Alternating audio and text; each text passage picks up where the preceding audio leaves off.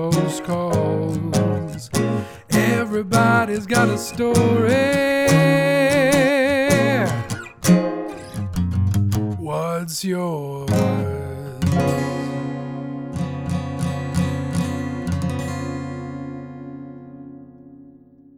Hello, my name is David J. MacNeil, and welcome to the first episode of my podcast, Cool Story. 2 years ago, my wife and I sold our condo in downtown Toronto, Canada, and decided to buy a boat to spend the summers on in Toronto, and a villa in a small Costa Rican town called Playas del Coco to spend our winters.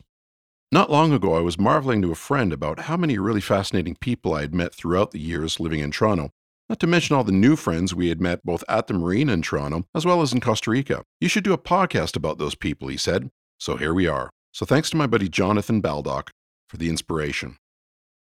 My first guest is my good friend Joe Motiki. I met Joe back in 1997 when I was hired to work on the after-school TV series TVO Kids Crawl Space. Joe's had many successes since those days as an actor, a game show host, a live event host, and the voice of countless characters on animated shows like Metabot, Rescue Heroes, the Total Drama series, Hotel Transylvania, Corn and Peg, Clifford the Big Red Dog, Life's a Zoo, and Stan Lee's The Seventh Portal. Joe and I had a chance to talk about his early career in children's television and life in general in show business. Also, please stick around after my chat with Joe to enjoy the first ever installment of a series we're calling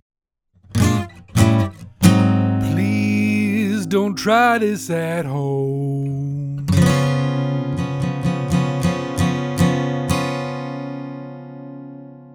So again, thank you for tuning in. Here's my conversation with Mr. Joe Motiki.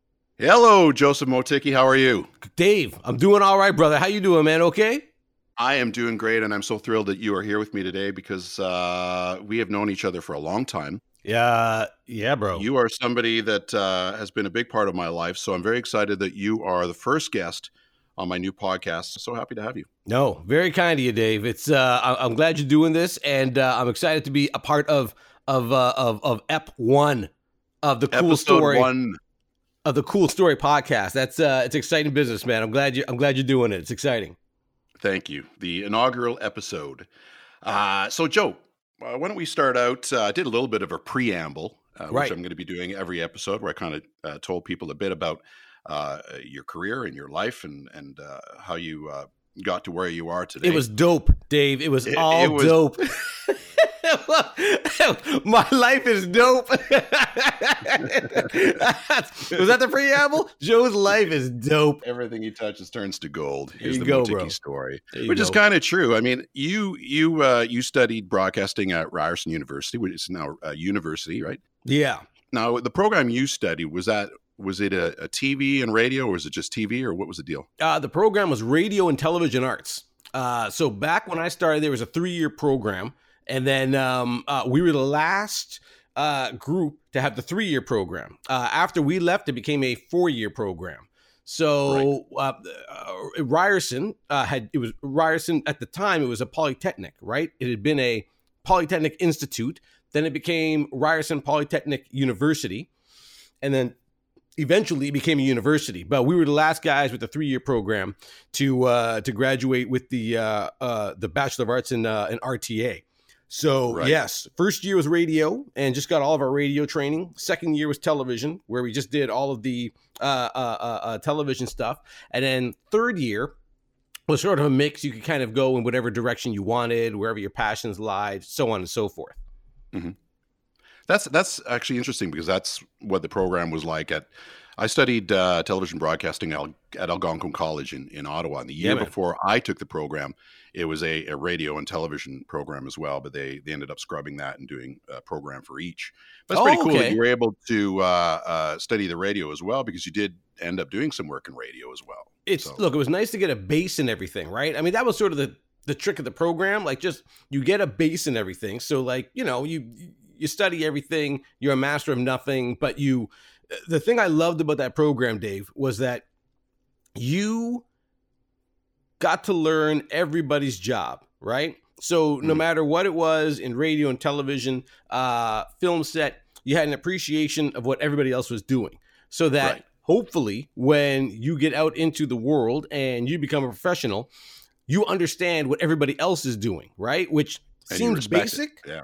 but, and you know this because you've been working as long as me. There's a lot of goofs who don't seem to have an appreciation of what the next man's job is and what she's doing and what that guy and why he's holding that and why that's happening. And, you know, it can affect things like on a set or wherever you might be working, right? Yeah, that's the way it is when you take a program like that too, where you're painting flats one day, you know, you're in the audio booth one day, you're working camera one day, you're writing one day. They really put you through every different position so you can learn that, and you can also figure out what all the other people have to do, and you're more respectful of that work. It starts from it starts early that. Yeah, you would hope. Did you enjoy that program? Like, I mean, did you enjoy that school at Algonquin? Yeah, I did enjoy the program. It was good, and I met some really cool people, and a lot of them moved to Toronto with me, so we kind of had a family once we landed here. The one thing about the program that I was in was they were the year after I was there, they were building. They were going to be in a new broadcast center. They definitely had some sponsorship. They had more money. So the year that I was there, like everything was falling apart. And we were shooting stuff on like high-8 cameras, which is something that you don't see anymore. Yeah, obviously. But they were these little. You remember high-8 cameras? Oh, those bro, tiny little tapes or whatever. They weren't great quality, but whatever. We were just learning, so we were shooting on those. And, we'd have like lights and the barn doors were falling off the lights and stuff. And then the next year I was like, wow, the year after we finished, all the kids were coming in, got all the brand new equipment, but they were also for the first time going to be editing offline, right? It was digital editing. Yes. But the first year, none of the teachers really knew how to use any of that stuff. So I think a good chunk of their first year was kind of a little bit wasted. Yeah, because everybody was, trying to figure out how to use all the new equipment and all that kind of stuff. So it was probably better, having done it with the old stuff and just learning how to do your job or whatever. And then once you get out into the workforce, they're going to throw you, if you are editing or whatever, they're going to throw you on the Avid, which is right. Yep. And editing, who aren't in the business, is an editing software, professional editing software, and all that. You could learn that later. Right. Yeah. But what we were learning was storytelling, right? Yes. Yep. 1,000%. We were in the exact same. We were in the exact same boat, Dave. When I was in RTA, all the good stuff came the year after we left, right? Because that's when they started getting that university money. So they were able to. So brand new sets, brand new studios. The equipment was brand new. All the stuff. We were all analog. Everything that we had was like, we edited my audio in first year. My editing was splicing, the reel-to-reel tape, that's what I was. So I was there with the little yellow pencil crayon. All right, and then you're, hey there, and you got to cue it up to the hey, and then right there is where you put your little edits. So you can cut. I was awesome at it, but like that's what we learned on and everything, right? So by the time I got out into, I was performing, so. I wasn't necessarily producing and editing and all that, but all the stuff that we had learned, like so much of it was no good to us when we actually got out into the workplace. So yeah, what was great about it was the storytelling theory, actually, like being good and knowing what you're supposed to be doing when you actually get out there and stuff. And yeah, the rest of the stuff you'll catch up on, right? Like you'll figure it out. Absolutely. Yeah. It's learning how to write, learning how to tell a story, working with others. Those are the basics of it really. Right. And then you get out there and then you get your hands on the good equipment and you learn how to do all that. And, that's the big part about taking a college course like that. Yeah. Yeah. Everyone should go to school, Dave. Everybody should go to school and go learn, go figure it out, get some skills. Don't be ignorant. Yeah. Get out there, learn something. Don't be a fool. Dave and I have had a lot of fun over the years with the word ignorant. It means a lot. What do you say? Man, that dude is just ignorant. Like, don't be ignorant. You hit the ground running pretty quick. I mean, you're in broadcast school, and did you get the tap to do what while you were going to school? I was still in school. I was pretty fortunate. So it was a 3-year program, right? So in between second year and final year, I had a summer job working at the cemetery over on St. Clair and Warden, right? So cemetery doing groundskeeping. What's that? Oh, okay. You digging graves? No, you know what? They wouldn't. They let the big guys got to dig the graves, but we would do all the groundskeeping, mow the lawns. We'd trim the grass around the tombstones. Every now and again, we would like dig the hole. Right? That was actually probably the best job to have. There was to dig the hole because there was hardly any trees at the cemetery, right? So high noon in the middle of the summer was hot as balls, and you're just like, oh. And when you've got like the lawnmowers, you're pushing the lawn, this heat coming off of the lawn, it smells like gas, and like it was just ridiculous. When you got to dig the hole, one, you got to work by yourself, which was I liked because you're not talking to anybody. Nobody's telling you the time. You don't have a boss in your face. Right. Yeah. You don't have to listen to everybody. Right? Yeah. You have to listen to anybody like, oh, man, only 15 minutes have passed. It's like, why would you tell me that, man? Like, I'm dying here. I don't want to hear that. So when you're just digging a hole, it's just, all right, man. It's just you and you just ignore time. It's cool in the hole because you're surrounded by nice cold dirt. The sun's not getting in. You got instant shade. Bro, that was the gig. that was the gig you wanted to dig the hole. Yeah. It's just you in the hole. That's right. So I was doing that summer in between second and third year. So I got to do the, I was working there. And there was an ad in the newspaper. TVO was looking for a host with the most. That was the name of the ad or whatever, right? So everybody, this is 1994. All right. So this is pre-internet. This is alerts on LinkedIn or Workopolis wasn't a thing yet. Like this is just like you're opening up the newspaper like Archie Bunker. Hey, what's in the want ads? You sit there and find that's what it was. Yeah. That's how they get newbies, right? They're not putting in Playback Magazine or any of those kind of things. They're reaching out to people who are just starting in the business or whatever, right? Yeah, and I was fortunate. That's what they wanted for this show. So my friend Stephanie had told me about the ad, and she's like, yeah, they're looking for a host. Like, you should go. So I figured, look, it'd probably be really, really good training to just go to a real live cattle call and see what it's about and try it out and, see how I feel about it, see how I like it and stuff, right? So so I went to this open call at TVO. So it's located at Yonge and Eglinton, which is uptown Toronto. And it was 350 people had shown up for this thing. So the place is ran, right? So and they said just come with a photo and a resume.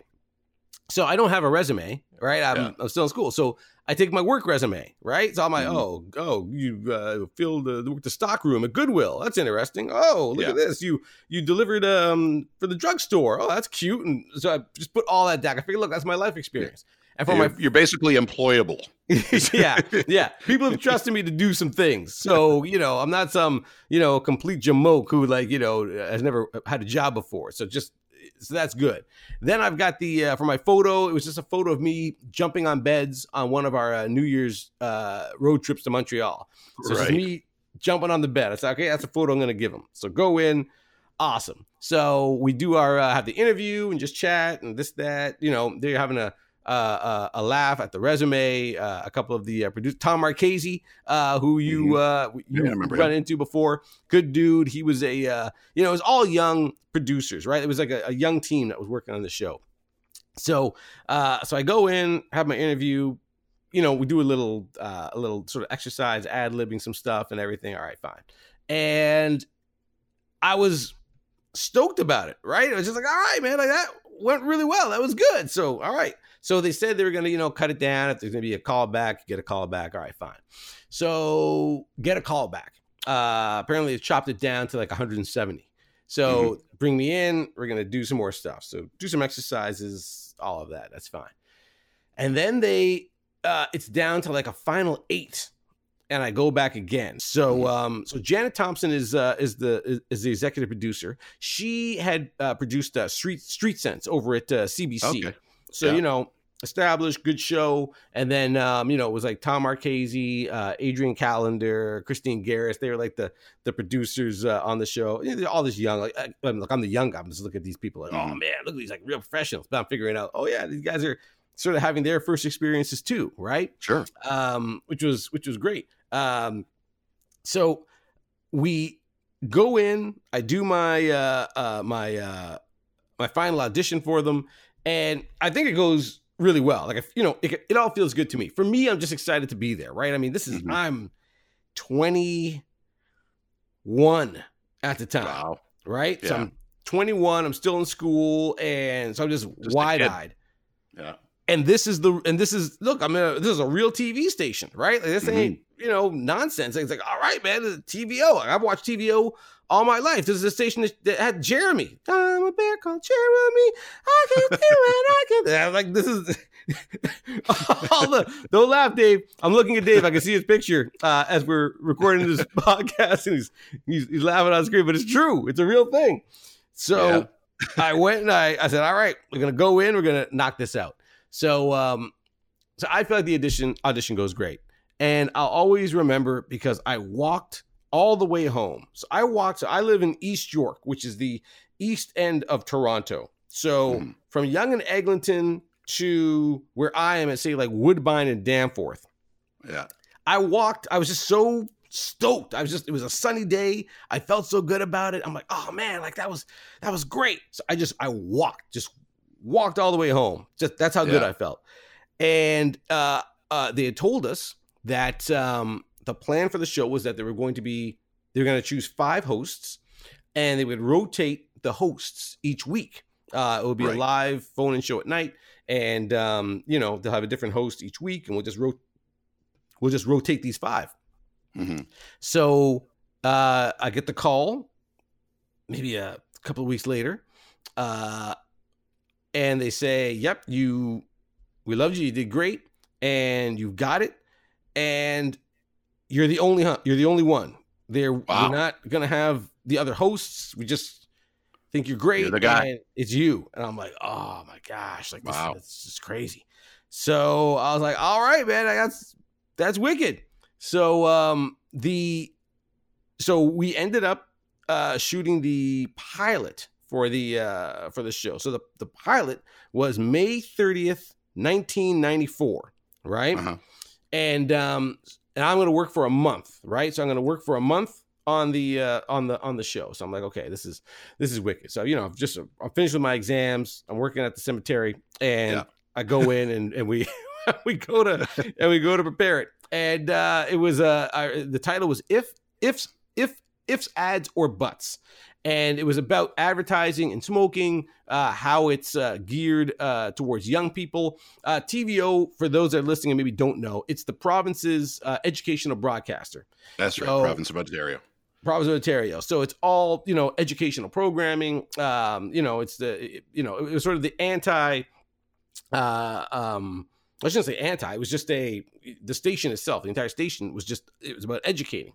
Yeah, it was a mandate. Yeah. All kinds of fantastic shows.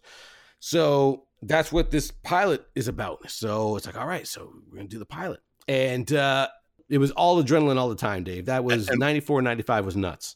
And what were your parents' take on that? Like, what was their reaction to their son, being on TV? It's a pretty big deal, I'm guessing.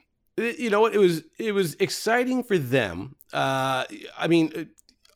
I'm trying to explain to them what radio and television arts is, right? Yeah. Because I think like every parent, they're quite, well, so what are you going to do after this? So like what job are you going to have? Like, what is it?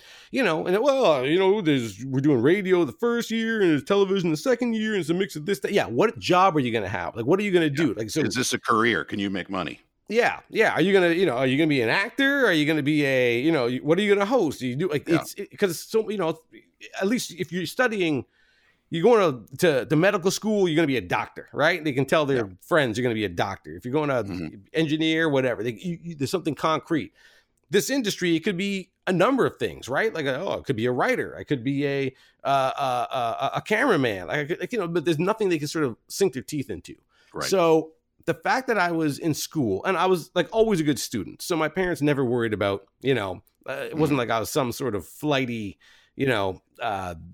bohemian type that was, hey, the stars are going to lead. Your folks knew you were focused. Yeah.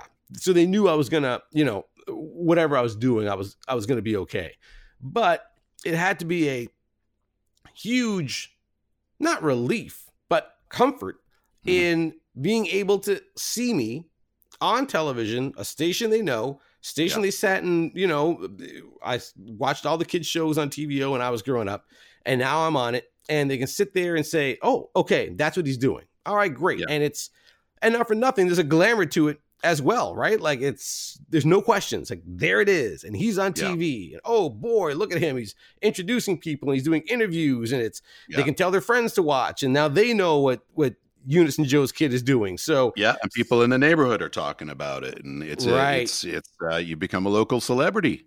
Yeah, there's sort of there's a real thing. So they know, right? I mean, there's so many times in this industry where you're sitting there and you tell people, oh, I'm, working on an animated show and I'm not, it's on at this time. And what character are you? And your character doesn't come on for a couple of minutes. Oh, forget it. Like, I'm not hanging in for this. Like, but for that, at that time, I'm on at 11 at night. And there I am. Boom. No find the channel. No, all the other nonsense is there. It is. So for friends, for family, like that's as fun as fun can be. And it was, and again, I'm still at school. So, so for my parents, it's like, it's the best of both worlds, right? He's in school. He's doing well in school. He's working. So we know that, we know he doesn't. He's on the right track. He's on the right track. He's figured out what he wants to do, and he's good at it. And they must have been really proud of you. Yeah. Now, so you do, how many seasons did you do of what? So we did one season. The show got canceled. I guess it would have been canceled it was early January. So we were supposed to do a full complement. I think we were supposed to do 26 episodes. We only ended up doing 17 in total. The reason we got canceled, the word was that we were too Queen Street and not suburban enough. Right. And for people who, there's a street in Toronto called Queen Street, which is a pretty funky street. And especially in the 90s, it's pretty eclectic. Lots happening there. And that was sort of our show, right? Yeah. And I guess the higher ups just didn't feel like it was what a TV Ontario show should be. Right. You were a little too punk rock. It was definitely too punk rock, but we understood. It was for a college crowd, right? It was for a youth audience, 20 somethings. We did shows on violence against women. We did a show about living in a world with AIDS. We had bands on every week, and we had some cool acts that came on there and stuff, right? We did shows on music. Political correctness, back when the term political correctness. You were doing episodes on stuff before it was fashionable to do episodes on that kind of stuff, right? It was a pretty cutting edge show, which was super cool. And look, that year we ended up getting nominated for a Gemini Award for best youth program in Canada. So that was really, really gratifying to sort of have that acknowledgement that, we were on the right track and we were doing something really good. And, look, we all in this industry, oh man, if that show had went another season, if we've been able to do this, that, we've all got stories like that. So I was fortunate for the 17 episodes. Sure. And you make your mark. People see you. People are taking notes. And then how long is it after that the TVO Kids opportunity comes along? Because TVO Kids, I guess, when you jumped on board, had been on the air for a year, right? It had been hosted by Patty Sullivan and Kevin Brosh. Kevin Brosh leaves there, eventually goes on to be part of the Iron Chef franchise. He does a few of those. He's hosted shows the Thirsty Traveler. Thirsty Traveler, right? He travels around the world. He's done some neat stuff. So he leaves. He does this. A year of a season of TVO Kids, and then he decides he's going to leave, and they tap you for that one, or did you have to audition? He does a little over a year. So they launched April of '94. I did my pilot in May of '94. I get what gets canceled in January. And Janet had said that that there was interest in me doing TVO Kids, that they were looking for a third host to come on, spell the Patty and Kevin from time to time, give them a break because it's a big workload, and and they're looking to have a third host in there. So, and I remember saying to Janet, like, no, I'm gonna go to, look, I'm doing school. I'm gonna concert, 'cause I got papers to write, right? Like this is, it's a lot of work and everything like that. So, I just want to do these papers. And Janet had said, look, it'd be a really good opportunity, and you should do it. Like you should really consider it, and you should do it. Like she wasn't messing around. Like, look, kid, like you're being basically given a job. Yeah. You take the job, like you don't, which is again, is something in Canada, you don't say no to work. In this industry, there's no, maybe in the States when you hear about these actors, I read the script and it wasn't really up to snuff, so I had to pass on it. You don't pass in Canada. In Canada, hey, are you in it? Yes, you audition, you get it, you do it, done. And that's what's up. So I started making appearances. They started sort of, promoting that this guy Joe was coming to the crawl space. The TVO Kids Crawl Space is the after-school block of children's programs at TV Ontario. And they would air shows like Arthur and Ghost Rider and Magic School Bus. And so this show was already now, it sort of made a mark and was growing viewers at a huge rate. And Patty and Kevin were becoming stars in Ontario and at TVO while I'm doing the late night show. So I made my first appearance at the end of January. It was almost at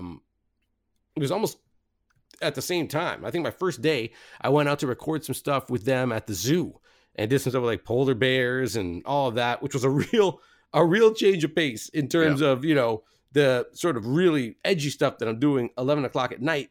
And now, of course, it's, an entirely different audience. But as we're taught in school, not so punk rock. Not punk rock at all. This is very this went from this went from Sex Pistols to Sharon Lois and Pram. PDQ. It was very different. But you know your audience, and you just do your thing, and that was it. Yeah. Well, it's nice the way you were rolled into the show slowly too, right? So you finally you get the nod for that gig, and then the rest is history. I met you probably, I don't know if it's probably season 3. I don't know. Did they used to talk about seasons? No, so much? You know what? It was Not always really, just years. Yeah, no. Yeah. April, it was just like, a year, 2 years, 3 years. Because it was on live every day after school, right? So, it wasn't like there was a, the fall finale of TVO Kids and then there's a break. It was, you worked the whole way through. It was crazy. Now, the truth is, because the time that we met on TVO Kids was not the first time that we met. Yes, that's kind of a funny thing.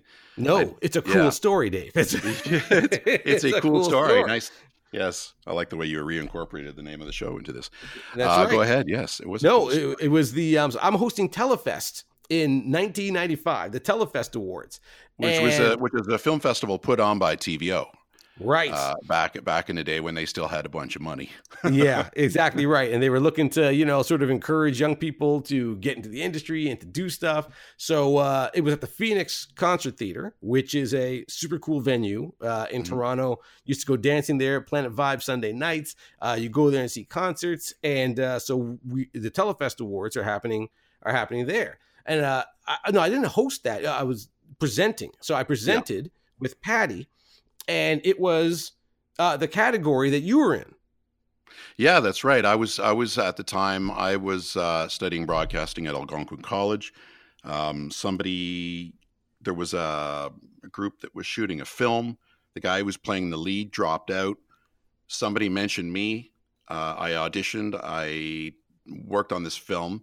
It was a short film called Trenton Nation. People liked it. They started shopping it around to see if they could get it in any festivals. It got into TVO Televest Festival, and then they were like I was joking around earlier about they had some money, but they really did have some money in those days. Yes, yep, there was. And I remember because it was super cool. I lived in Ottawa. I'd never really traveled anywhere for any kind of professional reason. I was just a kid. I was 25 years old, and they called me up and they said, "Yeah, we're gonna bring you to Toronto. We're gonna pay for your train tickets and some of the other, there was about 4 or 5 of us who got our train tickets paid for. We stayed at the brand new Sky Dome Hotel, which is now the Renaissance Hotel. No way! I didn't know that. We watched one of the first Raptor games, an exhibition game from our room, walking from the window. That was. My buddy who was worked in the film as well, Tony Devlin, he went out that Tony day. Devlin. Yeah, he went out that day to do he went on his own and did a CN Tower tour, and he ran into Damon Stoudemire, who was the star of that Raptors in those days. He was Rookie of the Year. He was the Rookie of the Year in '95. That's right. And then we went to the show, and I saw myself on a big ass screen, with an audience. Yeah. And I was like, oh, we were excited. It was like, oh, this is it. This is the beginning of something really interesting. And you were part of that story before I even knew you. Before we knew each other, we intersected. But I don't think we figured out until many years later that we had that connection, because we certainly didn't. When I met you, I didn't connect the dots. But I think I got hired in 1997, I want to say, to work on the show. And basically my job was to come in and answer mail and respond to viewers. And it was kind of like almost like a social media job before there was social media. Yeah. And, it was like managing all the, because we got a lot of, you have to, TVO kids, we got a crap ton of mail. Yeah. The viewer mail that we got in that show was a lot. I mean, again, this is all pre-internet. So this isn't, for us to be interactive, we'd ask for something and we got it.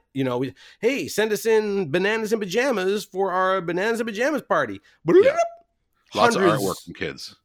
Tons, right? Yeah. And they would mail it in, put it in boxes, mail it in. So when you were there, it was a lot to coordinate, because we had a birthday segment, which was hugely popular, where, parents would send in their children's birthday cards, and then it's January 25th. These are the birthdays, and we would hold up those cards, and there was a lot. There was a lot of them, and there was a lot of names to figure out how to pronounce too. Eh? That's right. It was interesting. Yeah. Oh yeah. No, for sure. And a mutual friend of ours, Charla, had that job before you.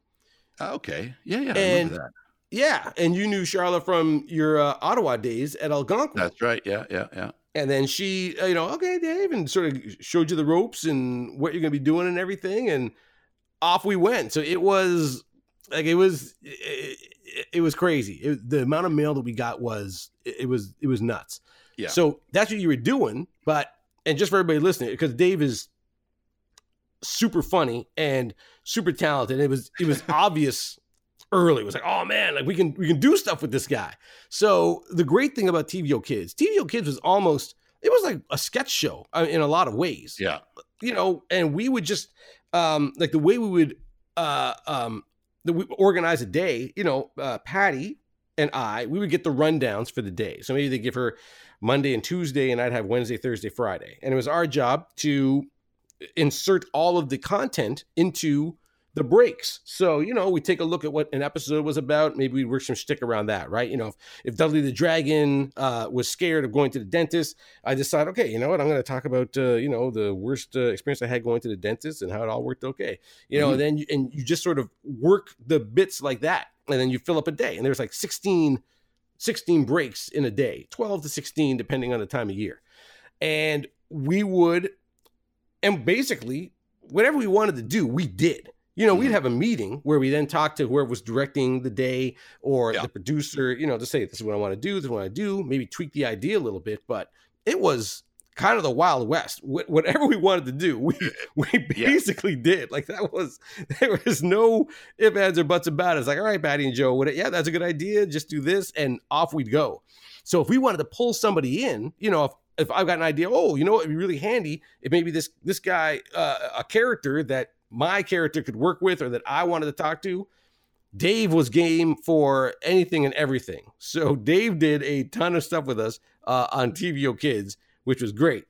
And so, we had so much fun beyond just our jobs and stuff, right? It was exciting. It was really exciting. I've always said, and we've chatted about this quite a bit, it really was in some terms, it was a golden age of live television. Well, for anyways, in my short life at the time, because it was, I grew up in Ottawa. There was a bunch of shows that I liked growing up, and they were there was You Can't Do That on Television, which was Right. shot in Ottawa, and it was a big deal. It ended up becoming part of the Nickelodeon franchise. They used to pour the green goop all over people, and that became part of the Nickelodeon thing. And there's a lot of big stars that came out of that show, and it was shot in Ottawa. Yeah, the slime started on You Can't Do That on Television. That's right. That slime that you see now. You see these hosts, John Cena and Kevin Hart, and they go on there, and it's a big deal to get slimed. That started on that show in Ottawa in early to mid 90s. Or 80s even. No, it was in the early 80s and stuff. Yeah, that's right. And, it lasted quite a long time. Wasn't Rekha on that? Our friend Rekha? She was on that. Alanis Morissette was on that. That's right. Josh Morris produced it, who ended up being a producer at TVO. Yeah, I worked with him over at YTV as well on a show he did there. And that was really, really informed my sense of humor. I liked the way they did that. I also used to love another show that we all know was the hilarious House of Frankenstein. Hilarious House of Frightenstein, which was shot in Hamilton. So I just love that stuff. And so when I got the opportunity to work on TVO Kids, that's what it was like, right? You show up in the morning and you come up with ideas at the table, and they would be on the air by the end of the day. And you didn't have all kinds of specialists who had to double check that with the educational curriculum, which eventually had to happen. But in those days, it was like you said, it was a Wild West.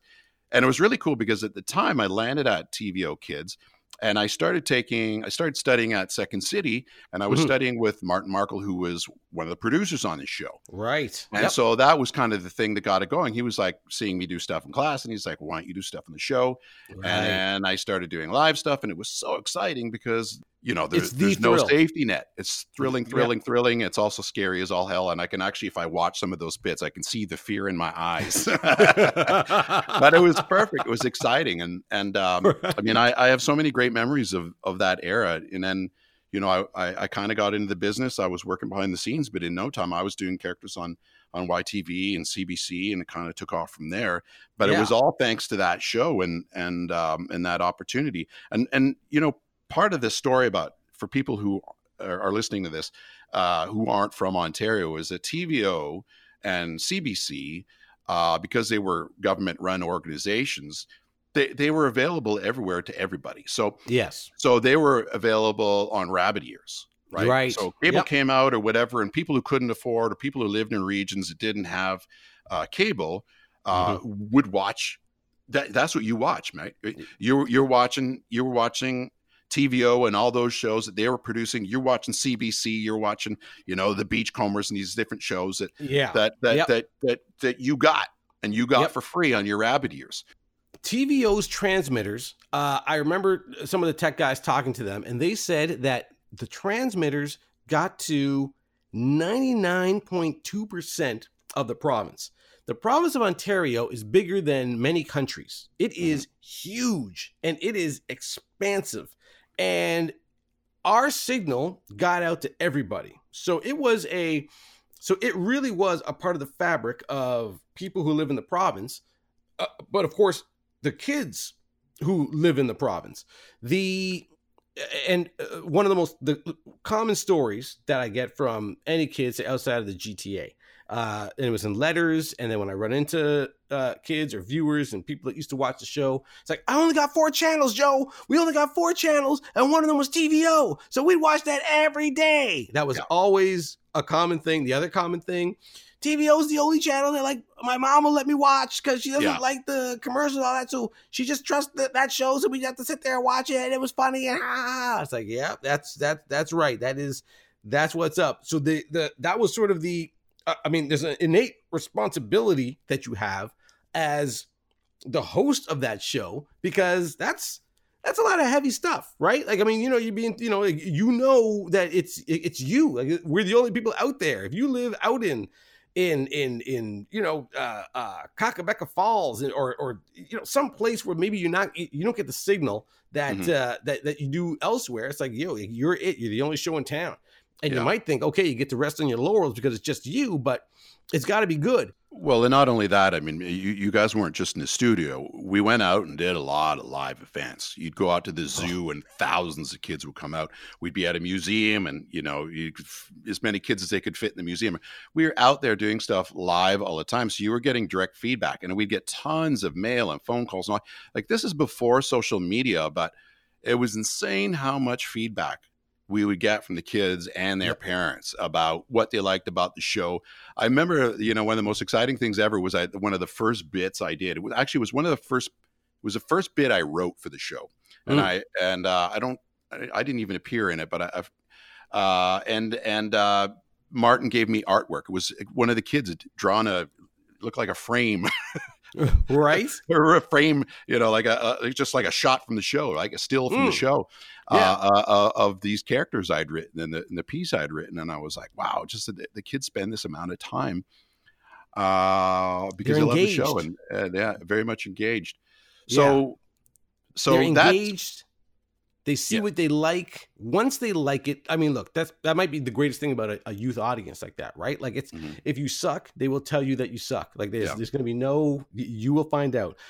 And if they like you, then they're going to watch. If they love you, you're going to know. And you don't that kind of effort, to put into artwork and to send it into, you're not just doing that just because, right? Yeah. You're doing that because, and when you think about something that you did, and then instantly somebody has drawn, I mean, that's effort, put work into it and mailed it in, something that you did, and it's forever captured, right? Like it is, there's so much mail of things that we did and things that we would try. And that was exciting. Getting out into the field. I mean, that was also one of the mandates of TVO, right? Trying to get into every nook and cranny of the province and go meet our viewers, go meet kids, go find them. One of the coolest things about that job was going out into these smaller communities, and you meet the kids, and the kids, what are you doing here? Why'd you come here? It's like, hey man, this is Ontario. Like it's not all just Toronto. Like it's we wanted to come and meet you, and it would blow their minds. Yeah. No, that's a big deal. I remember an early experience like that, and I didn't live in a remote community. I lived in Ottawa, which is the capital of Canada, and I remember going out with my parents one year for it was Canada Day on July 1st. Went out to Parliament Hill, and they have a parade, and they would do the changing of the guard and the whole deal, and the parade starts happening, and there's a guy who pulls up in an old jalopy, a beautiful old car. And I was so excited to see him. It was Bruno Gerussi, who was a big star of a CBC show called The Beachcombers. Right. Once again, the show everybody watched because it was on Sunday night, and everybody watched it because it was free. You picked up on the rabbit ears, and it was exciting. It was the first time I had ever seen a celebrity. Wow. And it makes it tangible. You're like, oh. Yes. There's somebody showing up in my town. He works in the entertainment business. He's an actor. He's a big deal. He's right in front of me. Mm-hmm. Maybe I can be part of this world. Right. And that's priceless, right? When you show up like that. And this brings me to another story, which is during that period when I was working with you on TVO Kids. I remember one day we took the subway home because there was a part of that time where we lived in the same neighborhood, and we're taking the TTC, the Toronto's public transit, the subway, one of the main lines that goes across Bloor Street, going out to the East End where we both lived, and we ran into this kid on the streetcar. No. It wasn't a streetcar, but it was. We're on the subway, coming south. This is Davisville, St. Clair, and so it's rammed in the subway. It's 7 o'clock, so it's not rush hour, but it's full, right? And I'm sitting there. I've got a seat, you've got a seat, and everyone's just close together. So he's this adorable little pudgy East Indian kid. He's got black hair and just cute face and a high voice. And his voice is Dave loves the voice because he always does the voice. So So so I always know, if you get the sense when someone's looking, and I've never had a problem. It's fine. It's I'm looking at him, hey, and he goes, excuse me. I'm like, yeah. Are you Joseph Motiki from TVO Kids? And I'm like, yeah, I am. And it always kills me. He said Joseph Motiki, because on the show it's Patty and Joe, right? Yeah. This kid was smart enough. He knew I was Joseph Motiki. Like he had the last name down. Yeah. So he's like, listen, could I have your autograph? I'm like, yeah, of course. So of course I've got the TVO Kids postcard. I started signing it, and everybody can hear this conversation, right? Like everyone's just, because it's ram sardines in there. Yeah. Could I ask you a question? Yeah. Absolutely. What's your question? What's a television superstar like you taking public transportation? And everybody laughs. Like the whole train and this kid's like a little startled, like, whoa. And what's a television superstar like? And it was just funny. Like just the television superstar. Like even if they said taking public transportation, like, hey, listen, I just like you, I got to get to work, and driving can be crazy, so TTC is the better way, and you could just feel like the mood in the subway car was just loose after lightened that. up. Yeah. Oh my gosh, was enjoying that moment because the superstar was taking not public transportation, public transportation. Why are you taking public transportation? Yeah. And that must have been an aha moment for that kid too, right? Because that's a beautiful thing. This is like my Bruno Jersey story. It's like you once you see that person in your own milieu, taking the subway home, or whatever, being part of your life or whatever, you're like, oh, well, that's possible, or that's less of a pipe dream or something. It's more tangible. Look, I'm sure a lot of kids, they probably just think it's all, how do the people on TV that you like how do Mr. Dress Up get to work? I don't know. I guess when we're really little, we think he lives there. And then when we get a little older and we figure out it's a studio and all that, I don't know if we ever thought that Ernie Coombs was taking a limo back and forth. Yeah, I know CBC had some money back in the day, but I don't think anybody was thinking that. Yeah, Ernie Coombs didn't really seem like a limo kind of guy. He didn't, but you never know. You never know who is and who isn't. Yeah, but for sure. It's very different when you just sort of see somebody and you just, oh, okay, well that's it's being on television, especially for kids. You're in a box, right? You live in a box. I remember the smallest of children at autograph signings couldn't fathom, how did you get out of the box? How did you get out of that? You were in that, and now you're out here, and you can actually touch me, and my mom's super excited to see you, but this is impossible. And then, you get a little older, and you sort of have an idea that, it's a TV show and all of that. Look, that was the great thing, like you were saying earlier, about kind of getting out to these places and letting kids actually see you in there, because you're out of context. You're out of text for them, right? Why are you here? This makes no sense. But it was always great to just sort of kind of get out and stuff, right? And events I think over the course of my time there, I'd done around 200 live events. Different parts of the province, different places and all of that. I sort of figured that out when I was talking to Patty about it years after, when she was trying to figure out how much stuff she had done during our time together at TVO. And I sort of it was about 200. I think we'd done a little over 200. And, that's a lot of people, man. And that's a lot of lineups and autographs and meeting people. And, there's some, and sort of stunning people with sort of what this was. And were you at the Magic School Bus Picnic?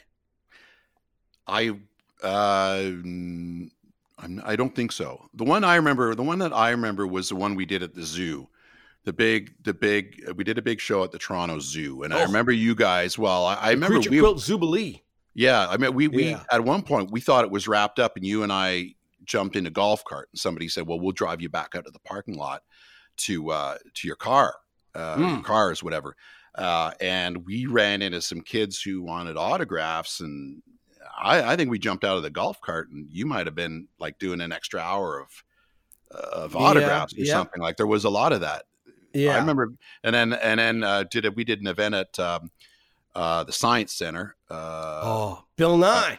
For March break, where it was the same kind of deal. It was like you guys, man. You and Patty must have done signing autographs for hours after that. Like look, the number of kids who used to come out for those things. Yeah, it was there's the Bill Nye shows at the Science Center. And look, I think everybody knows, I mean, Bill Nye the Science Guy has, taken on this new sort of heft in the world now. But before he had that heft, like this is the reason. Single-handedly defending science almost some days. Him and Sanjay Gupta. They're a two-man tag team. Like it's crazy.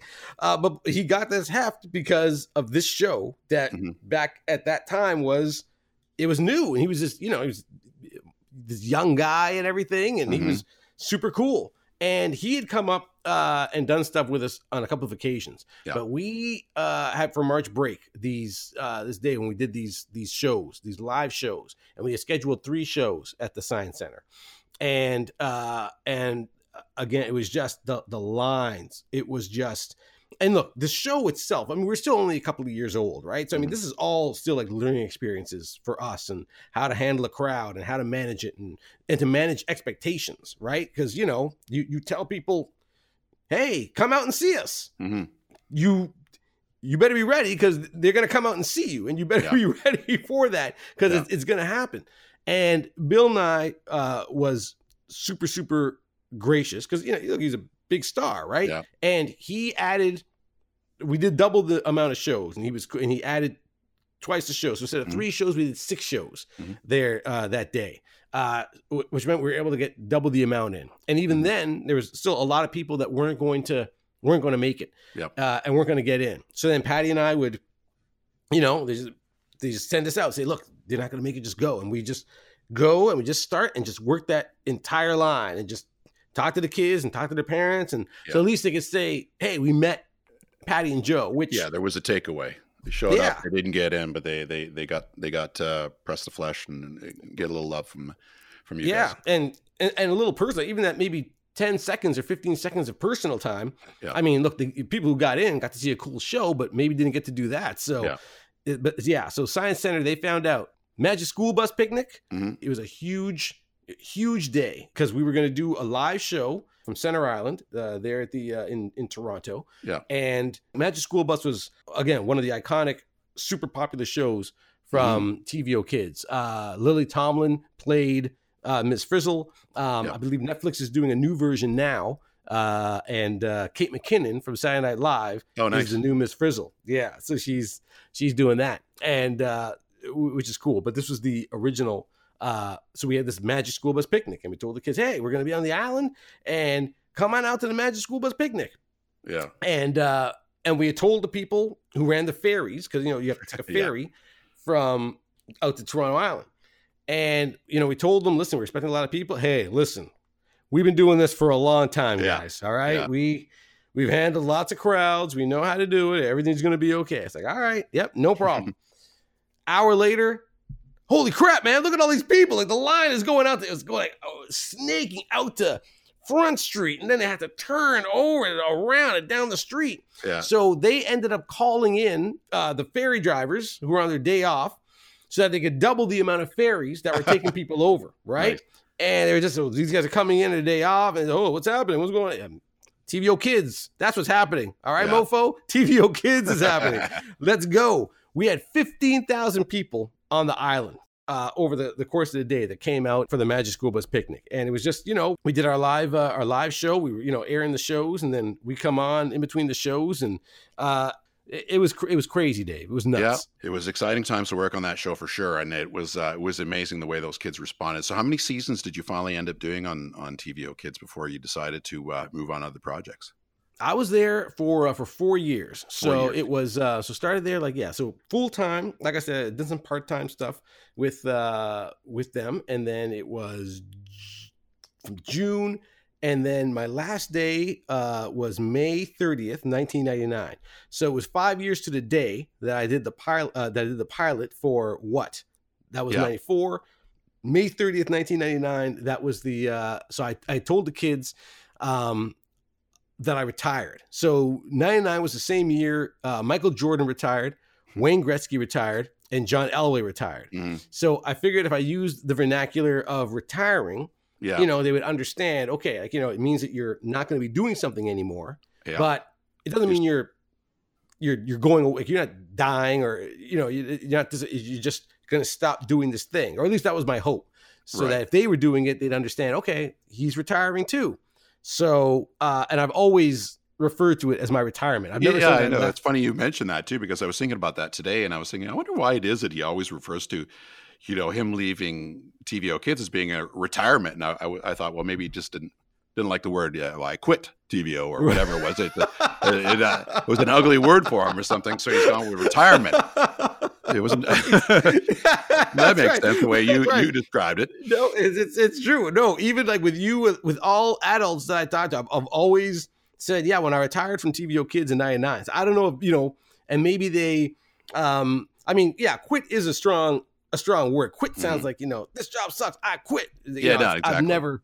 Yeah, and I'm. It's not a great word, but no, it's not. I never thought of it as such. To me, it was like I was retiring. The same way that athletes retire and they the shirt goes up to the rafters, and for me that's what it was, and it was even that was really, really good. I know they wanted to minimize because they were worried about viewers being sad about me leaving. So it was for sure. 1 month that it was sort of there was a lot of discussion about that kind of thing on the show, and I remember too. Even I worked on the show for a year, and then I moved on to another project at TVO or TFO, which is with a sister station, French language sister station.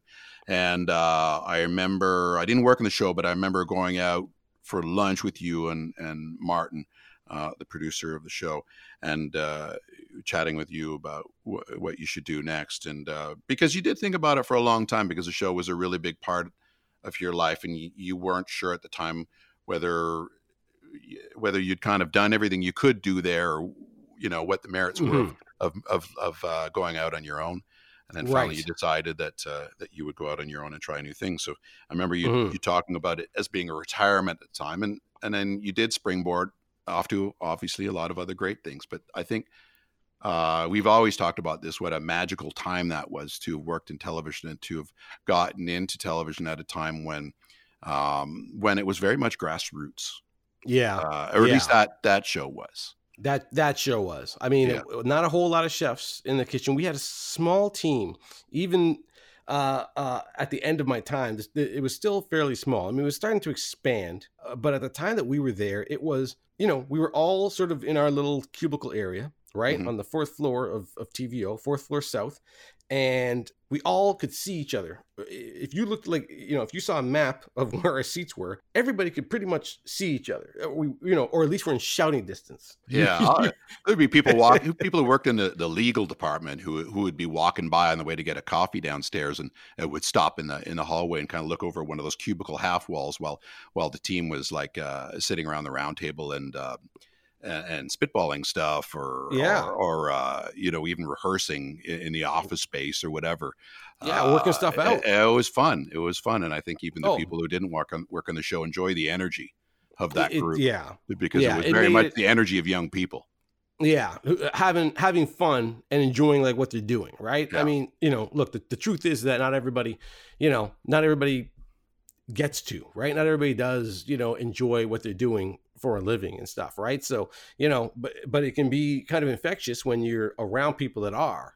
What have been some of your favorite projects post TVO Kids?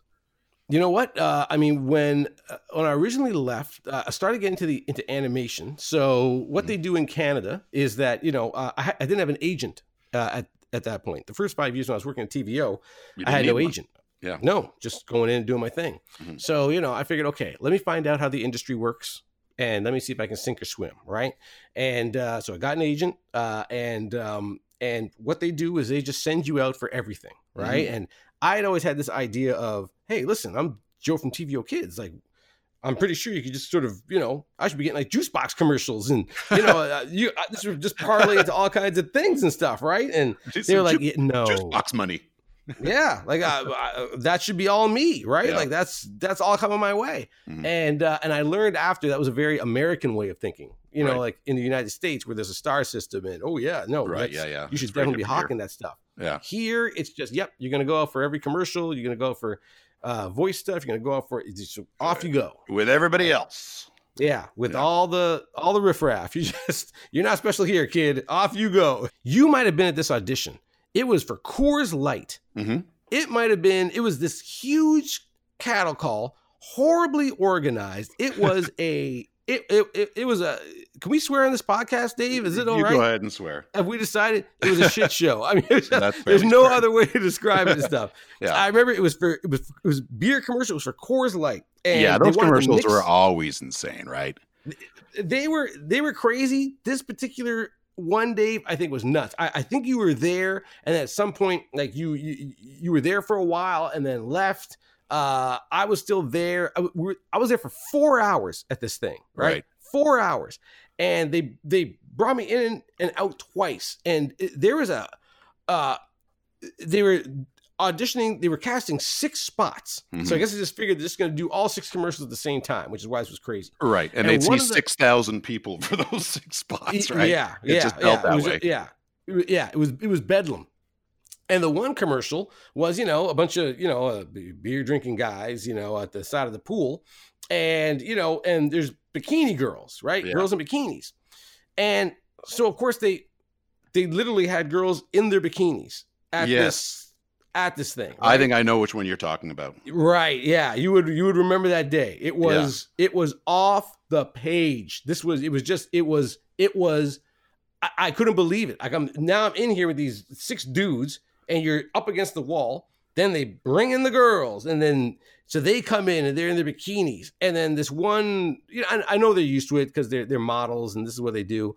The one, her agent didn't tell her that, she was supposed to bring a bikini.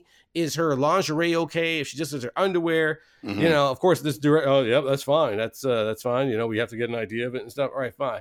And now I'm the guy sitting by the pool. And then this actress has to sit on my lap and say her line. Mm-hmm. And she's in sheer Calvin Klein bra and panties. Like this is like sheer. I'm like, and so this is happening. And then I swear to you, Dave, she's there and delivering this stuff. And then there's another bikini girl who's sort of behind me to the left talking to this other guy. And then in between takes, she taps my shoulder and I look over to her and she's like, "Are you Joe from TVO Kids?"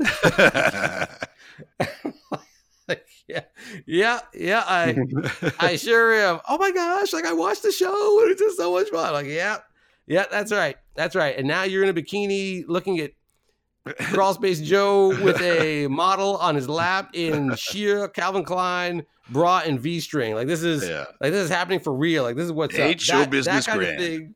Oh my gosh. And that kind of thing would happen all the time. I mean, it's one of the great things about TVO Kids that it's sort of, it's always follow me in the best way because, you're in people's homes every day. Right.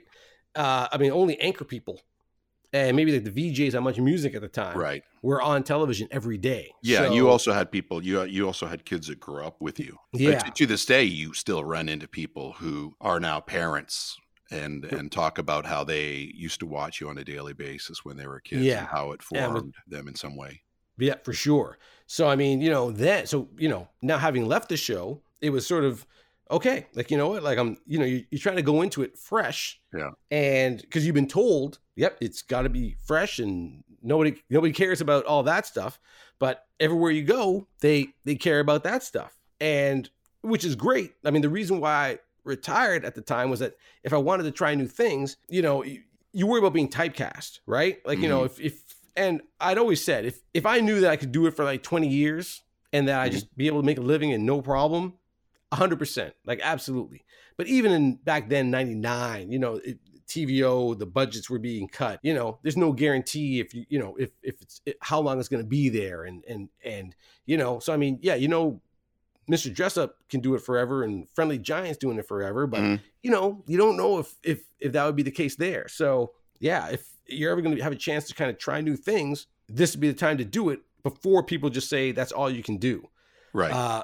And so that was cool. I did a show called Metabots. Yeah. I did a couple of animated shows when I first started doing things. Yeah, I remember Metabots that was an anime that we recorded in 2000. And it was, that's when Pokemon was huge. Yeah. And you knew they were just trying to find whatever's going to be the next Pokemon. So and a lot of animation happens in Toronto, and dubbing of those shows happens in Toronto. Yeah. So the animation sphere is huge there. I just did my warmed over. I always say it's my warmed over Chris Rock voice, which I have used many a time. Yeah. And it's worked out and stuff. But he's supposed to be this energetic guy. He's a little robot who's got an attitude. So Iggy, come on, we got to get out of here. Let's go. And ended up getting the show, which was great.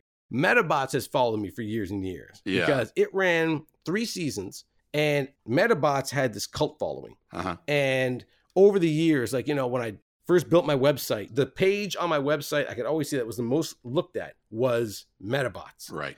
Because, animation fans, because this is also before cons, now cons are everywhere. There's all of these Comic Cons that, people can go to and connect and find their people.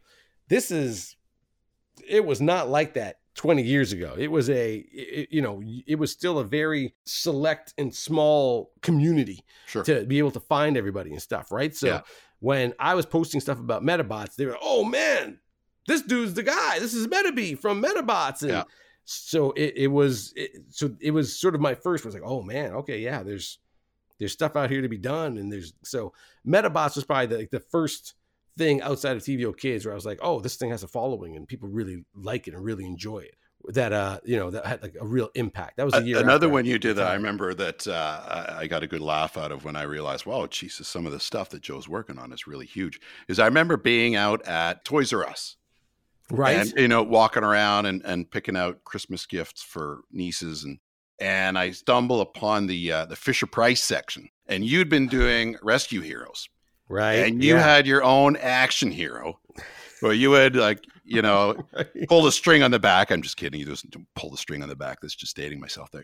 You push the button on the back of the figure. You could hear your voice until eventually the battery ran out of the thing or whatever. Yes, that's exactly right. They like push the back of what was it was Rocky Canyon was your Rocky Canyon. That was the character. He was the mountain climbing rookie on the Rescue Heroes. Yeah. So I remember that record because they have you record like 120 different lines. Yeah. Right. But the way technology worked, you had to say it one word at a time. See, hey, Billy, there's a mountain up ahead. You got to, you've got to have a coherent sentence, but you got to give breaks. It was just the way they said we had to do it. And this was like 2000, 2001. Yeah. I'm like, all right. So, like my friends were freaking out because they had, they had younger brothers or they loved Rescue Heroes. And now, Rocky Canyon he's a black dude. Uh-huh. So it might as well be me, young guy, looks like me, huge, gigantic muscles, just like me. I mean, there you go. Pumped as all hell. That's right. Yoked. and they had, I'm 150 pounds, everybody, just so you know, stuff like that. I grew up playing soccer, so I'm lithe. Yeah, that's my build. Your spirit animal is 300 pounds. Yeah, yes, a little athletic. But this guy, it's gigantic. But you could press the button and you could hear me, Rocky Canyon here. Hey, Billy, let's go. And it's like, oh, Joe, you got action figure. It's just like, well, I mean, it's Rocky Canyon, but it might as well be me. It's my voice. Yeah, it's me. It's like your own G.I. Joe with a Kung Fu grip. Oh my gosh, was it G.I. Joe with the Kung Fu grip? He did. Yeah. Eddie Murphy. That's right. Kung Fu grip. That's right. So that was amazing. So it's like, wow. I mean, so Metabots is booming. I got an action figure and Rescue Heroes went for like 4 years. Yeah. They did a direct to video movie that was really popular. Like it was just so much fun. So it was just really, and for me, again, you're just learning. You're still just learning and finding stuff out and figuring things out and everything like that, right? So it was, so it was good. I mean, it was, so it was doing some animation. Got to do did a show for Leafs TV. They were Leafs and Raptors were just launching their digital channel. That's right, yeah. And look, there's nothing. It's really exciting to be somewhere ground up, when they're just starting something. So you did POV sports. You did a lot of sports stuff for a while there, and you were going out and doing Grey Cup games, and you were doing Pan Am games, and you were done a lot of sports reporting and roll-ins, and yeah. We were. The sports show at CBC was cool enough to do POV sports, but then part of my contract was that I would maybe do something with CBC Sports, like once a month, or it was something written in there, right? Just to have one more person doing something. So, which was cool because, like I've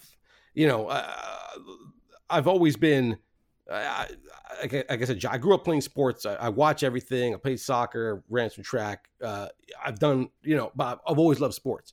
We got to go to the Heritage Classic, right? 2003. So that was the first one. It was Montreal Canadiens, Edmonton Oilers. It was the outdoor game. That was playing like a football stadium, or where did they play that one? Commonwealth Stadium, which is where the Edmonton Eskimos played. Edmonton Eskimos play. Yeah, where that would have been cold. It was, bro. Yeah, that was a different type of cold. They said if it went under minus 25 degrees Celsius, they wouldn't play the game. Yeah. Because it would just be too dangerous. They couldn't guarantee the ice quality because I think at that point it would crack. Yeah, when it gets too cold, it gets pretty bad. Like just ice can be too cold. Yeah. And they said if it hits minus 25 Celsius, they won't play. At game time, it was minus 26. Yeah. But they played because there's no way that they're not gonna. Yeah. Like, you're already deep in it. You've got everybody. And like, this was the first one. Like, now these stadium games are a dime a dozen. Yeah. But that was the first one. And it was a super big deal because that was the first time that Wayne Gretzky was going to play in any sort of alumni game. Right. He's Wayne Gretzky. He's not doing that stuff. But, Guy Lafleur's coming out for the Canadiens. They got Larry Robinson. So, it was.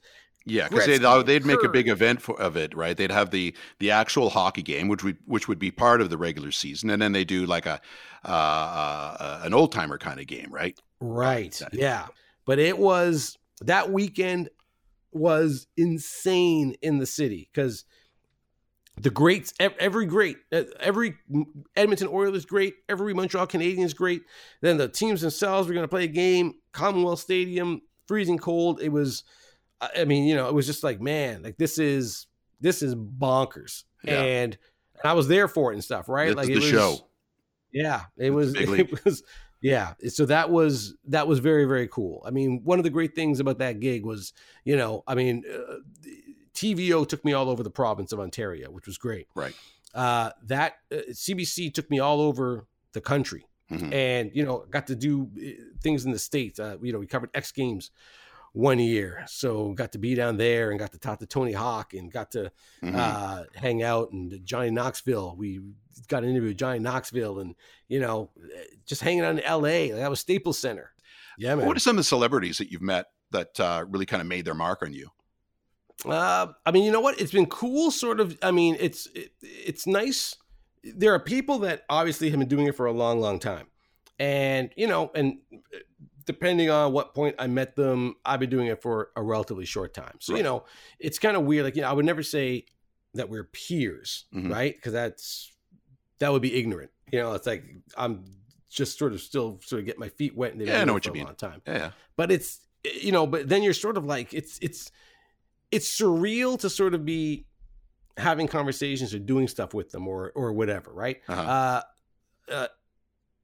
Mr. Dressup had come to visit in the crawl space once. Right. And that was a big deal. Then met him at the Geminis years later and just got a picture with him and chatted with him for a couple of minutes. And there was a big crowd, maybe partly because, people knew I had a background in children's, but I think more because I was the person that had the guts to go up to him and get the picture. And I always felt bad about that because then after I left, everybody, oh, Mr. Jessup. It's like, oh man, I just screwed him. He's, Right. Poor guy is probably just trying to get home now. And now everybody's coming up and like, I broke the bubble. So I eternally apologize to him for that. But that was the thing about Mr. Jessup is some people might be listening and they're not from Canada. Mr. Jessup was an institution in Canada. He was on the CBC. He was basically our Mr. Rogers, right? Yeah, I mean, he was 1,000%. He they really worked together. They he really. I mean, he really played a big role in children's broadcasting. I mean, he was the giant. Guy. Yeah, he was the guy for decades. Yeah. And, so it was a big deal when, you were sort of, anywhere around him, regardless of if you worked in children's television or not. I mean, there's people who, especially there at the Geminis, right? I mean, that's the best of the best in Canada. Right. And, there's a reverence, right? I mean, look, there's not many people do a show for 30 years. It's, a hit, for something to keep on going. It's like, look, if you get 2 seasons, even today, I work on a show. It's just like, oh man, it'd be great to get a second season. Let's get a second season. Yeah. Oh man, no second season. Like it's a big whoop to do multiple seasons. So that guy and be relevant for that many seasons too. And that's the thing too. I mean, look, the great thing about, and that's one of the great things too about children's is that if you're doing it well, you're going to get a fresh batch of viewers coming up the pipe, right? Others age out, but you got another bunch that are coming in, right? It is a show that you can do for a while. I mean, that's why it's a big deal when like something like Saturday Night Live can go for 40 years because, it's still sort of that same kind of late night sort of vibe and stuff, right? So you're not always getting like a fresh batch every couple. There's generations, but it's different. So the fact that Ernie Coombs, aka Mr. Jessup, did the show for that long, it was a big deal. So when people were, again, these are grown men and women looking at him at the Geminis, it was like there's a respect there, right? And then I come on over, hey, what's going on? Listen, can I get and very, very nice. And but then, so that's then the lineup started. So and you mentioned Bill Nye. Bill Nye was another guy like that who's just really made his mark in broadcasting and educational broadcasting. When I met him, I remember he wanted to be he was trying to get into the space program. So he was he'd applied or he was trying to get into the he wanted to go to space. Oh yeah. So I remember like at the time I was trying to memorize international broadcast language. Alpha, Beta, Charlie, Delta, Echo, Foxtrot. Right. And I remember like I was talking to him about that. And then of course Bill Nye, Hotel India, Juliet Kilo, like just ran through the whole thing in 5 seconds. I'm like, all right, show off. All right, I get it. Yeah. You're going to go to space. Okay. Like, I'm sorry. I got to sit there and be like, is it October? October? And he's just whipping through everything. So he's really, really a cool guy and stuff. Very, very nice. Kratz Brothers, they were great as well. When we got to meet them, they were, just really, really great. They're still doing their stuff. Like I was joking around last year, TVO Kids celebrated its 25th anniversary. Right. And they had a little bumper with hey, this is Chris and this is Martin. Happy 25th birthday, TVO Kids. And I remember posting on my Facebook page, because I've got a bumper of them when we did the 5th birthday. And, they got dark hair and they're just young and strapping and like, happy 5th birthday, TVO Kids. And I put it alongside these old dudes with their white hair. Happy 25th birthday, TVO Kids. I'm like, oh man, these guys they've been into thick and stuff like that. Right. So they were cool. I had an opportunity. I had a small role in a movie called Blindness a few years ago. It shot in London, Ontario, and based on a book by Jose Saramago, and it was this movie. And so I've always, I think you know this about me, Dave. I've never been shy about saying it. I've always had a thing for the redheads. I love everything. I love everything under the stars. But there's something about red. I just, they're special. There's a special place in Joe Motiki's heart for the redheads, right? The little gingers. And and I did. So I got this role in Blindness, and it starred Julianne Moore. Right. And Oh, goodness. She's a redhead, Dave. She's got red An hair. attractive lady. Yeah, she's pretty good, and she's kind of talented. Yeah. And her hair's not red; she's blonde for the movie. And and now I'm like, you don't want to be a chump. Like I've seen chumps. Those chumps that just wanna. It's like, don't be a chump, man. Like, act like you've been to the end zone before. Like, just don't be stupid. But I just hey, and she very, very nice, and we chatted for like 2 minutes on our way back to the trailers. Where she makes a left to her gigantic trailer, the house that she is living in that has wheels. And I'm gonna make a right hand back turn into your trailer right next to the toilet. That's right. That's where mine is and stuff. But for 2 minutes, I chatted amicably with Julianne Moore. And make no mistake, 2 minutes is a long time. Don't think that is not. That matters. That is 120 seconds. So I spent that quality time with Julianne Moore. So that was just one of those nice things where it's like, all right, you know what? Like I've never, I've acted. I'm a host first and foremost. I've done a little bit of acting here or there. Yeah. I'm passable, so be it. But I got to spend 2 minutes with Julianne Moore, Dave. Yeah. That's fun. And isn't that the best too when you meet somebody that you look up to or you admire and they're a cool person? We forget. And again, this is one of the things that, I'm fortunate to have a good disposition, that I understand that, look, it might be the 1 millionth time that I get asked for an autograph or I get stopped on the street. But for that person, it's their first time.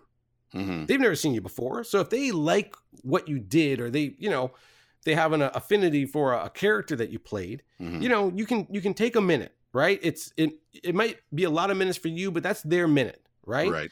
And, look, Julianne Moore, it's been a long day, so, I mean, oh my gosh, who the hell is this talking to me about the such and such? But, look, at the end of the day, it's just, you can have a conversation, and, I'll always have a great Julianne Moore story to tell for the rest of my days. Right. Mm-hmm. And hopefully there's a lot of people out there that have a good Joe Motiki story that they get to tell for the rest of their days. Because that there are some people that just, it's all, and, it's like, you got to relax, man. Like, you got to take it easy. People are happy to see you. They like you. There are worse things in the world than having people like you or like what you do, right? And that, if they get excited because, now they get to meet you and they get to see you and they get to talk to you, this is going to be their cool story for like many years. So you can be the hero of that cool story, or you can be the dickhead villain that is forever going to be, oh my gosh, he did that? Yeah, man, he was not nice. Yeah. You got to make a decision, which, well, and you've had a lot of those moments where you've stopped and given time to people who look up to you and who have known you from various shows that you've worked on. So you've always been very generous with your time in that regard. And it is important because, like I was saying earlier about the Bruno Gerussi story, or, meeting the kid on the subway who was very excited that you were taking public transportation. You never know you never know when you're going to meet somebody like that, where it's going to be a big moment for them, where something's going to click for them too. Like, not only do they just get to meet somebody that they really admire, but also that they figure out, oh, this is like a real regular guy. This is a real human being. And this is somebody like me. And maybe this is something that I could do too. That's part of the equation as well, right? Is being accessible for young people coming up. And that's always an exciting moment for people as well. Oh, no. Look, Dave, I don't know if you ever met anybody like that when you were a kid that you were like, oh, wow, this is something I could do. Was there a moment like that in your life where you were like, I could do that? You know what? I don't think I ever had a definitive moment. So I was fortunate at a young age where I was like, I knew that here in North America, Dave, our job it's enjoying your job is the key to life. The only thing that we do in North America more than our job is sleep. Other parts of the world, they get it. In Spain, they siesta in the afternoons. Norway's got 3 months of paid vacation. There's the work-life balance. They've got it figured out everywhere but North America. Exactly. It's only here where it's 40 hours, 50 hours, 60 hours. So the key to life is your job. You better either love your job or you better love what your job affords you. If you don't have one of those two things, if you don't love what you're doing, that 50, 60 hours, or if you don't love that the money you make from that allows you to pursue things that you really enjoy, it's a wrap. You're the person that comes home and you drop the briefcase and you yell at your wife and you're angry at the kids and you become that guy or girl. If you like what you do, everything's available and everything is open to you. Yeah. And I think it was making that decision and understanding that the key to your life enjoyment is going to be your job that sort of steered me into this. Yeah. There was a job fair, a school fair, where the schools come with their programs. They come to the high schools and, hey, you should get into this program. You should do this program. And RTA, Radio and Television Arts, they came and they were talking about it. And they said that 93% of their graduates get jobs. Mm-hmm. Maybe not necessarily in the field that you want, but you'll work. Mm-hmm. So to me, I'm like 93%. Okay, I'm a practical guy. I got to be better than 7 of every 100 and I'll work. Mm-hmm. Sounds good to me.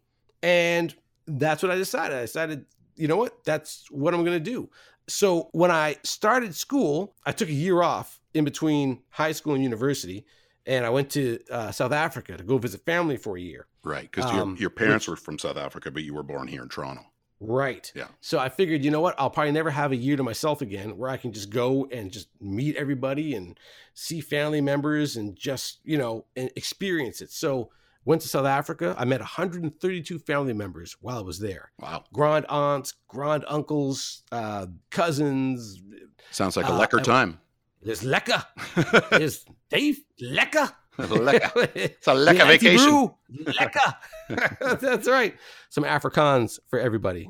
His beautiful wife is South African, so that means super cool. It's a great right. Lekker. This is some lekker chicken. Right. Some great chicken. Right. Hey, you want some cool drink? Hey, you want some cool drink? Hey, get them a cool drink. You get that. So you go to South Africa, you meet all your relatives? But at the same time, I'm figuring out what I'm doing for school. Yeah. And I decide that, you know what? I'm gonna go to Radio and Television Arts. So I wrote my letter to apply for the program because you had to apply. Only so many people got in. I sent it to my great friend, Jeff Segura, who I know since public school, and I got his parents to type it up for me. Because even back then, it was a big deal to have like a typewriter or whatever to type something up properly. I didn't want to send it to my parents because I know my dad was excited about the thought of me doing law, and I didn't want him thinking or sabotaging that I wasn't going to do law. So right. I gave them the to send in for me, and Jeff sent it into Ryerson. And then when I got back, I saw that they had brought me in for an interview and went in. So, so I told my parents, yeah, I'm going to take Radio and Television Arts at Ryerson. My dad's like, well, that's not law. Yeah. that's not what? Like, what's this all about? So that just sounds like fun. You just want to have fun. Yeah. And which is, you don't want to, again, seem like that flighty guy. So I guess this comes full circle. That's what was great about getting what and getting that show. Yeah. Because this is what I'm going to do. And it's a real thing. And there's going to be there's paychecks and it's real. Yeah. And I'm not just some goofy guy who's just playing. It's legit. So it worked out. And that was sort of the thing. I think that was sort of the key, knowing that the key to your life is enjoying what you do. And exactly. Look, I'm 26 years in it, Dave. And, I've been fortunate that I've always worked and it's been steady, and I've been able to, all my bills get paid, and I've never had to have another job. I've never, some people have to. I've been lucky. I haven't had to. And this job is taking me all over the world, and I'm fortunate for the experiences and stuff. But you should say a hammy hamster. Maybe that's another story. Yes. No, you're right. I mean, if you can get paid to have fun and provide some enjoyment for other people, it's a pretty cool thing. We've talked about this before. There's people often say, well, if you could do it all again, would you do it differently? There would be some things I would change about how I did what I did. I don't think I would don't think I would embark on a different career if I had an opportunity to do things differently. I've enjoyed every moment. I've had an opportunity to meet, like you said, a lot of amazing people, and come full circle here. That's why I invited you on the show, because I met you early on in my career, and first probably about 2 years into my career.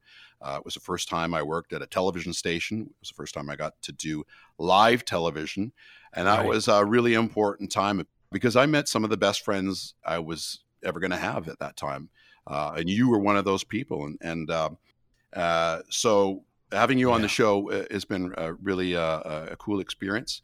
I'm glad that you came on today, and it's been great to be your friend, my friend. And I thank you for that.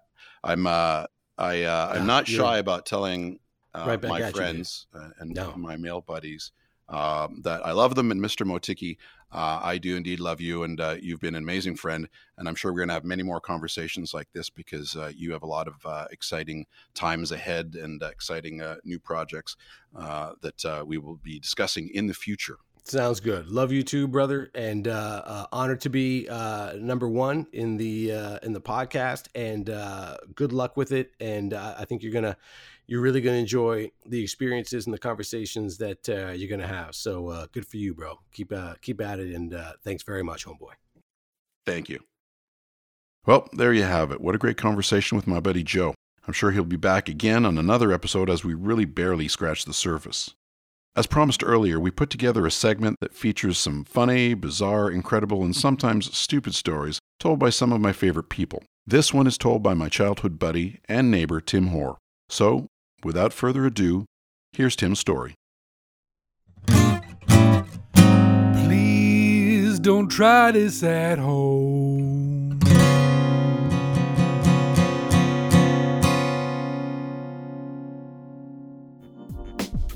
Hi, I'm Tim Hoare, and this is my story. So here we are, 15 years old, me and Dave at St. Laurent Shopping Center.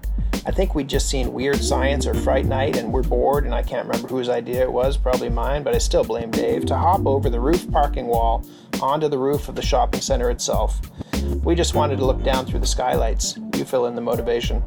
So we're up there for maybe 5-6 minutes when a helicopter flies overhead. Dave's like, we better hide, they're probably looking for us, and I'm thinking, man, what an ego on this guy. I convince him that's ridiculous, and we continue on our mindless roof romp.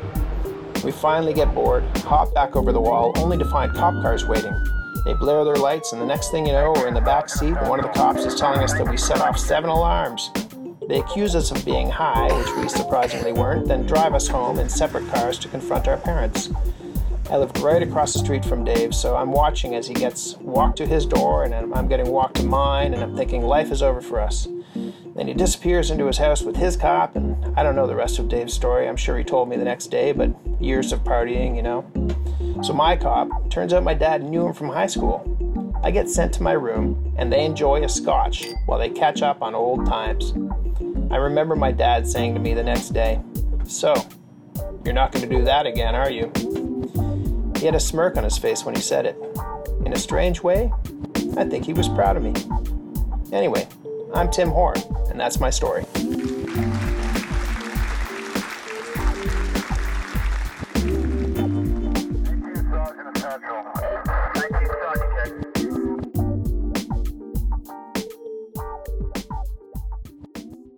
My thanks to Tim for that. My thanks also to my friend singer-songwriter Jerry Stamp, who wrote and performed the Cool Story theme song, as well as all other stings, jingles, and transition music for our show. Thank you, Jerry. You rock.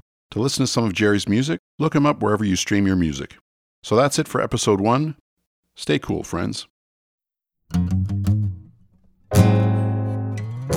Everybody's had some adventures. Everybody's had a few close calls. Everybody's got a story. What's yours?